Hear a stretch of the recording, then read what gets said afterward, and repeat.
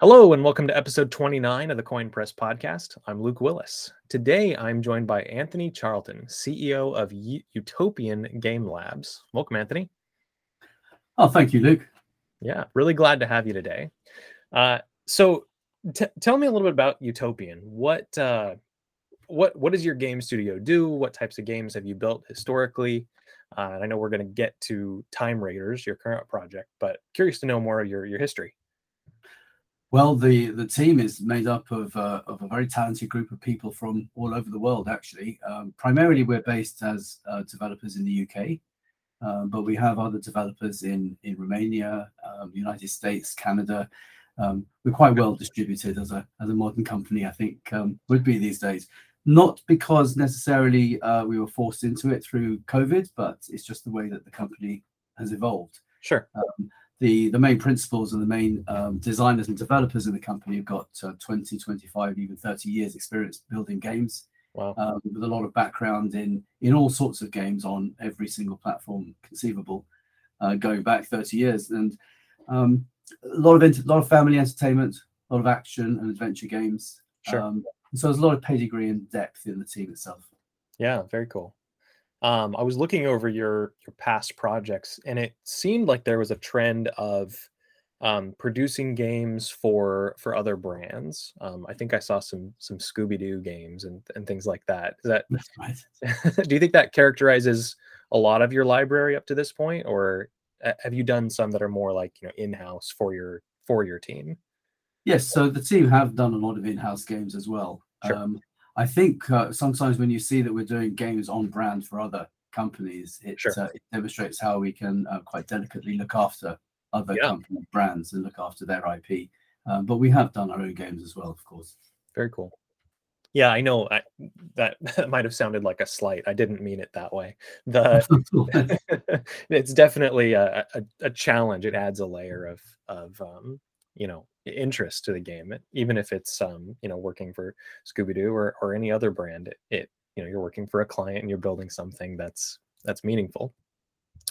So you've built some games in-house for your team. You've done some brand games for other companies, and now you're working on a game called Time Raiders, and we're talking today because it's a blockchain game, and I'm curious if you can go into some details about the game, just so we can lay the foundation, and we'll go from there.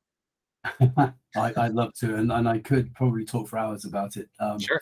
But Time Raiders, we call it the greatest NFT treasure hunt through time. Cool. And there are a number of reasons why we chose to do this. So playing the game, you can start off in a World War II sort of setting. Mm-hmm. Very quickly find yourself moving into a prehistoric era, or ancient Greece, or ancient Rome, or other parts of the world, even into the far future. Mm. And the idea with this game is to make it really enjoyable, mm-hmm. And replayable, and give it lots of sustainability. So in other words, once you've played it through, that's not the end. Every month we'll release new levels and time periods. And so you're jumping through this time portal, and you have the ability there to collect NFTs, collect assets and interesting things as you go through different time zones and periods of history. And then you can bring them back with you and use them in other levels. Cool. So it's a way of creating a lot of interest in the game, but also a game that's primarily for us, notwithstanding blockchain, games have got to be fun to play. Otherwise, there's no point in doing it. We're not doing this just to make an NFT game. Right. This is about having fun.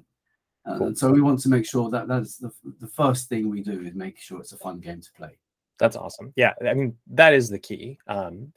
Too many game studios who are coming at it from the blockchain side of things want to build on blockchain and have decided to build a game, but the fun aspect gets left out.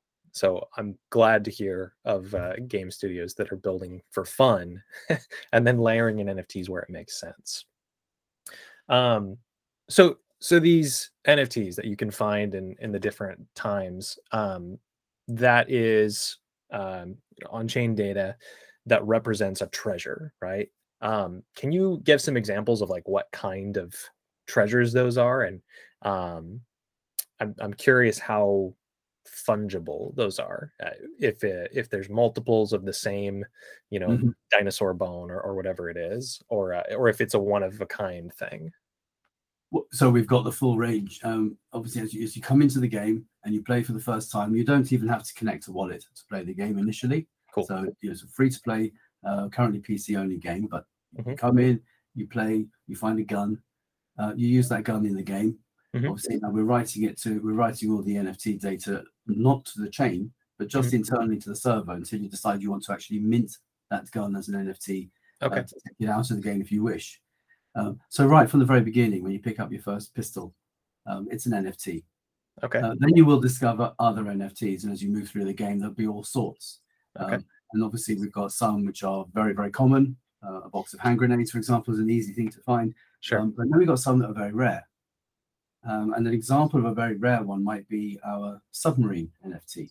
Uh-huh. So whilst we're playing in a scenario that looks like London in the Second World War, if you discover the submarine NFT, you'll be able to open up levels that no one else has access to underwater, and be able to fire torpedoes and do things that other people can't do.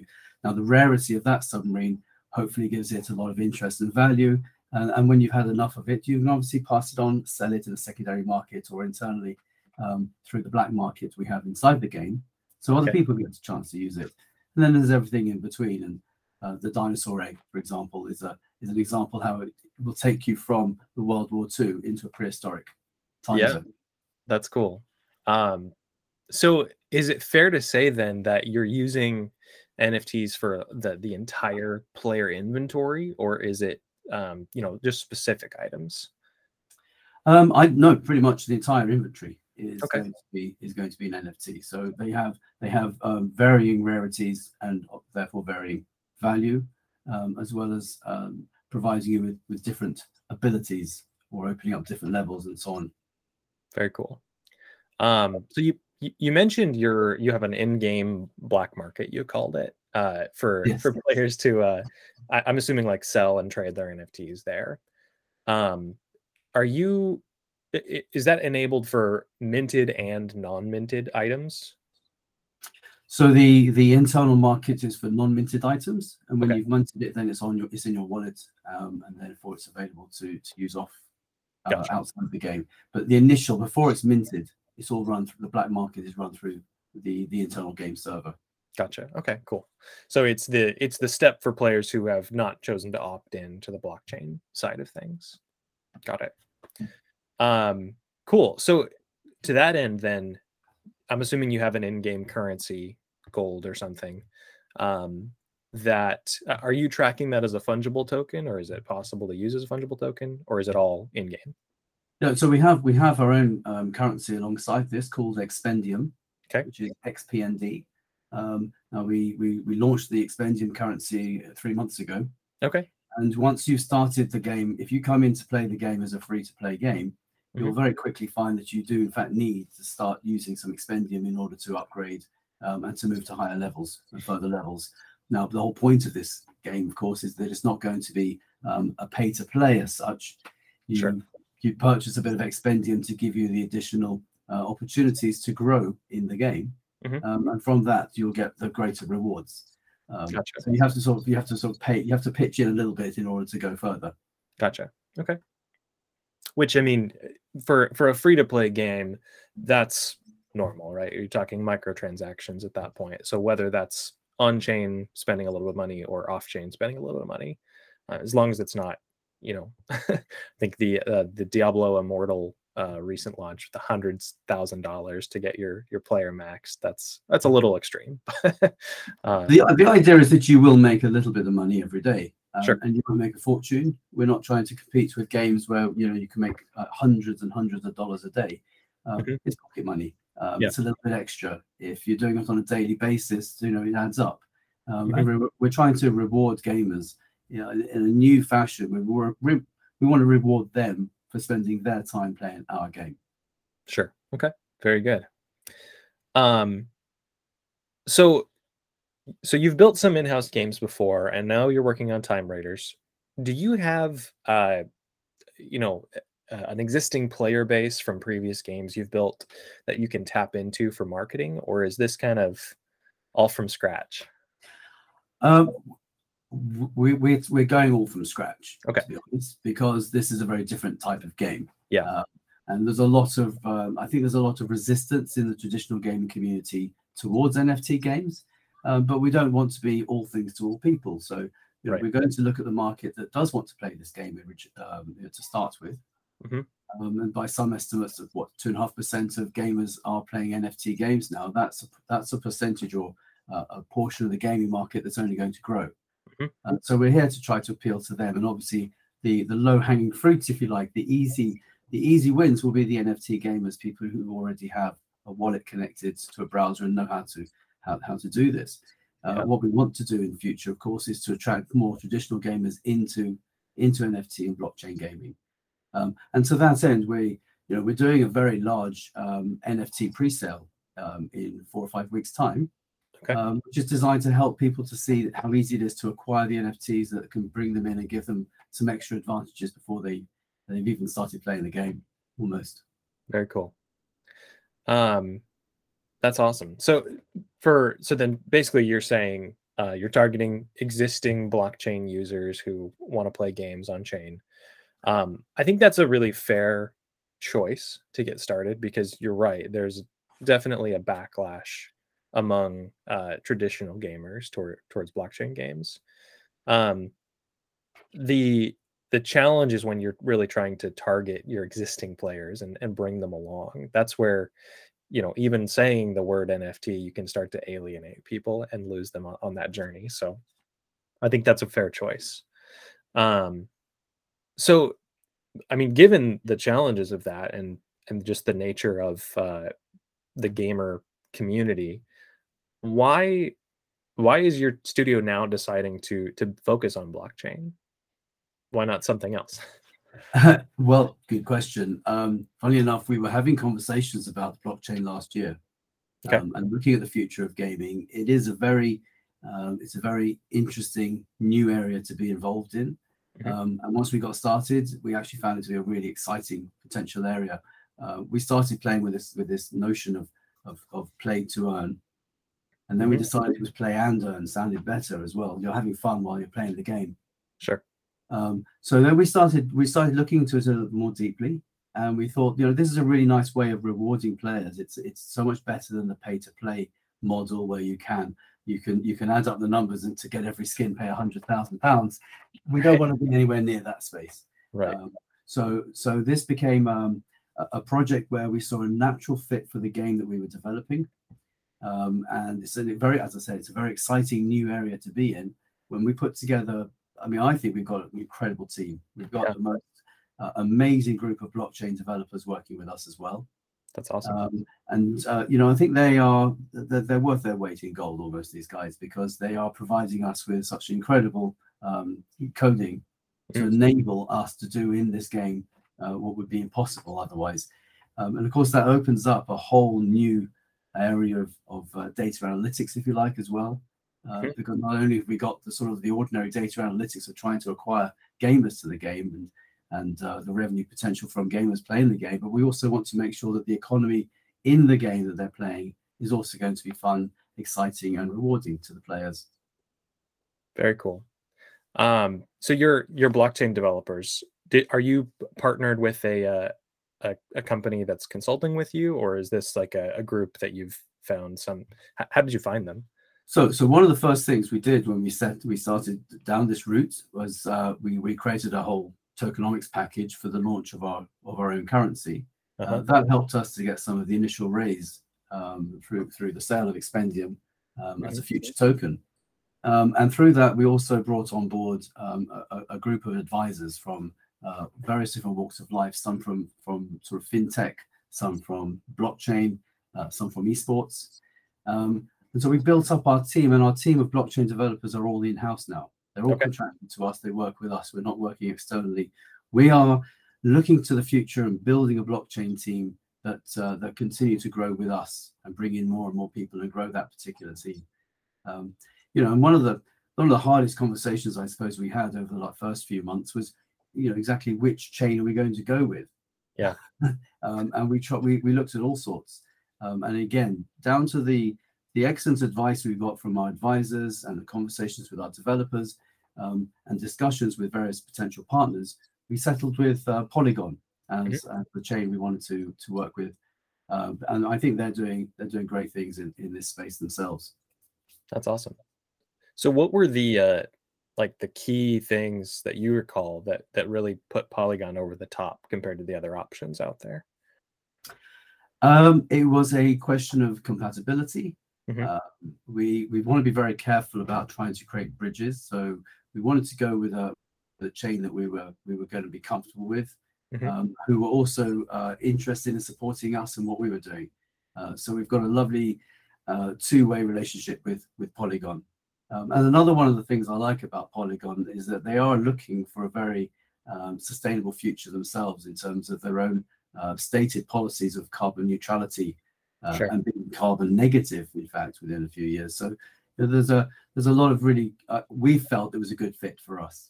Gotcha. Okay, very good. Yeah, I know there's a ton of options these days for games looking to build on blockchains. But yeah, that's interesting. I think you're the first game I've come across that's looking to build on Polygon, but it is a fairly popular chain, so I'm sure there's others out there. I just haven't had the opportunity to talk to them yet. Cool. So the support that Polygon is giving you, is that technical, financial? What's the? I mean, I don't know what you can go into, but a bit of everything, you know. And as I mentioned just now, we're also doing an NFT pre-sale next month. Okay. So we've had a lot of support from various investors and partners and advisors all the way across the spectrum as far as the game development's concerned and all the technologies.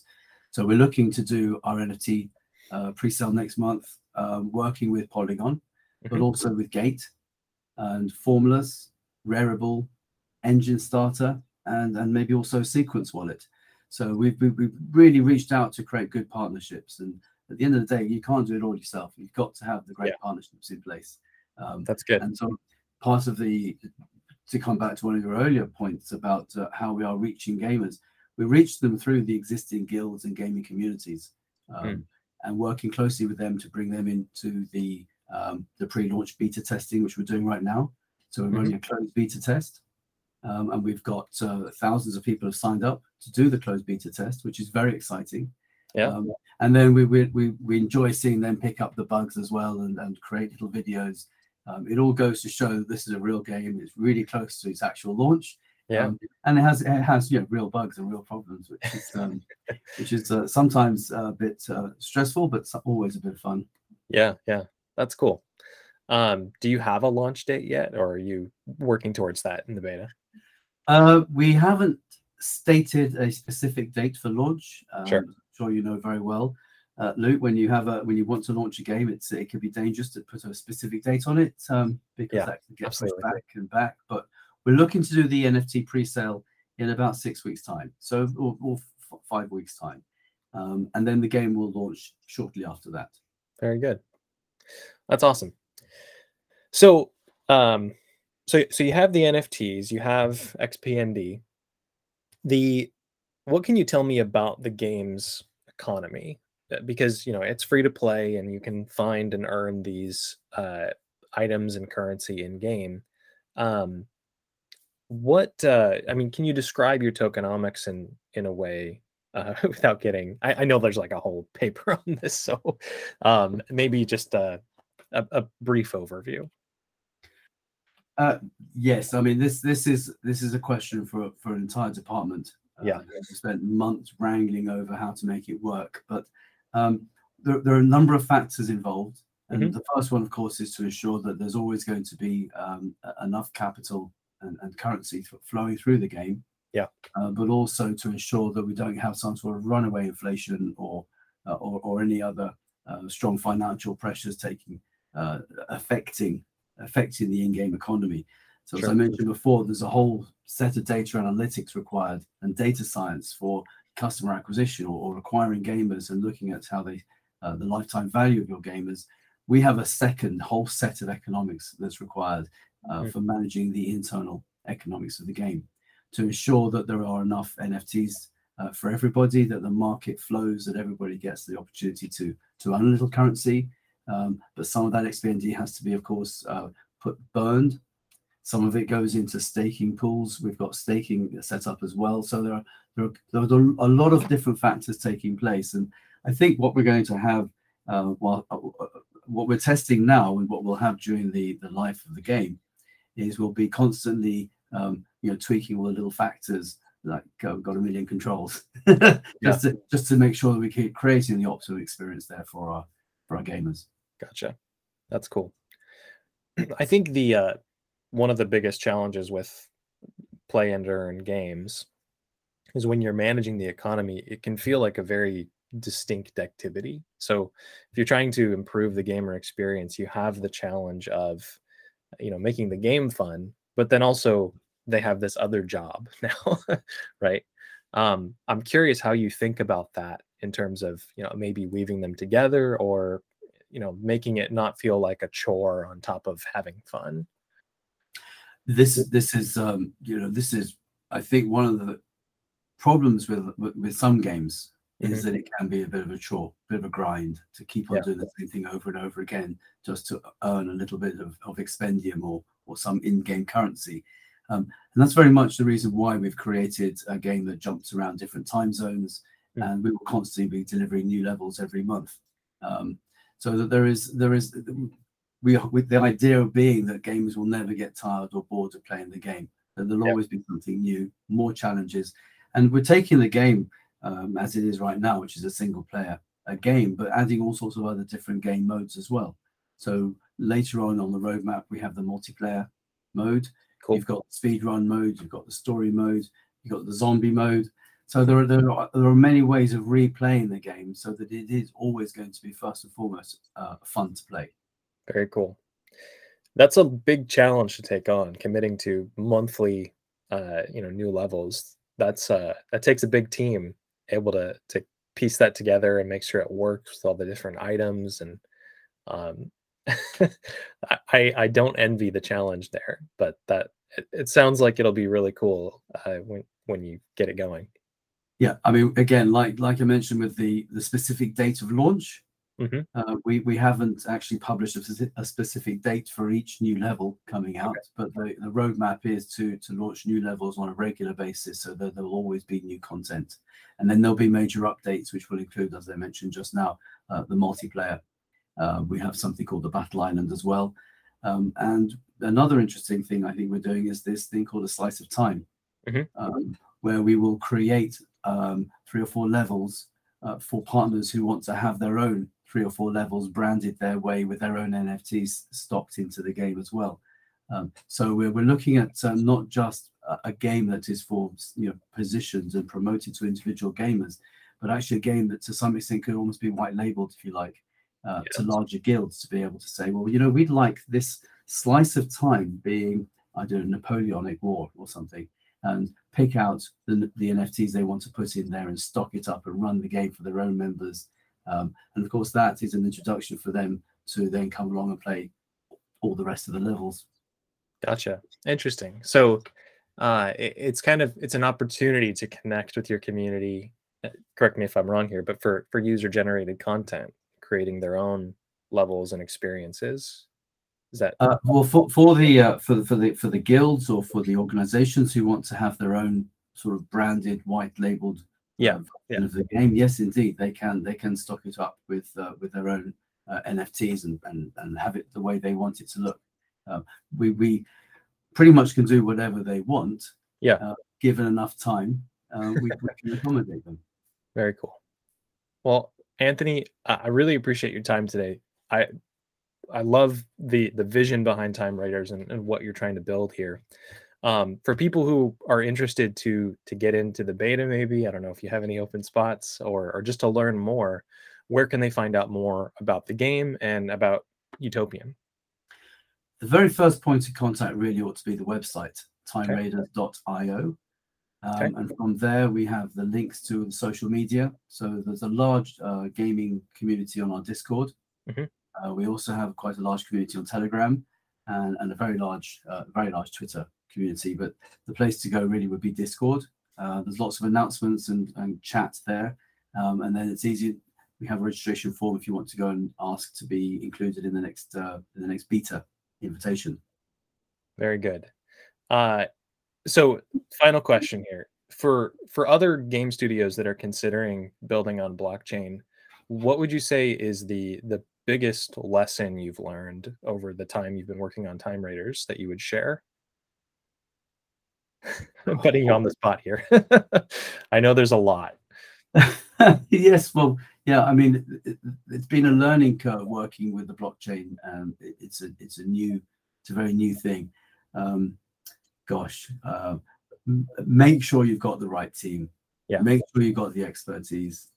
That probably that covers a lot of things, doesn't it, Luke? But I mean, if you've got a good team of advisors and you've got the right team behind you working together, then you can probably overcome most of the challenges. Very good. Well, Anthony, really appreciate your time. This was great. So hope you all join me next week for the Coin Press podcast. Bye for now. Thanks, Luke.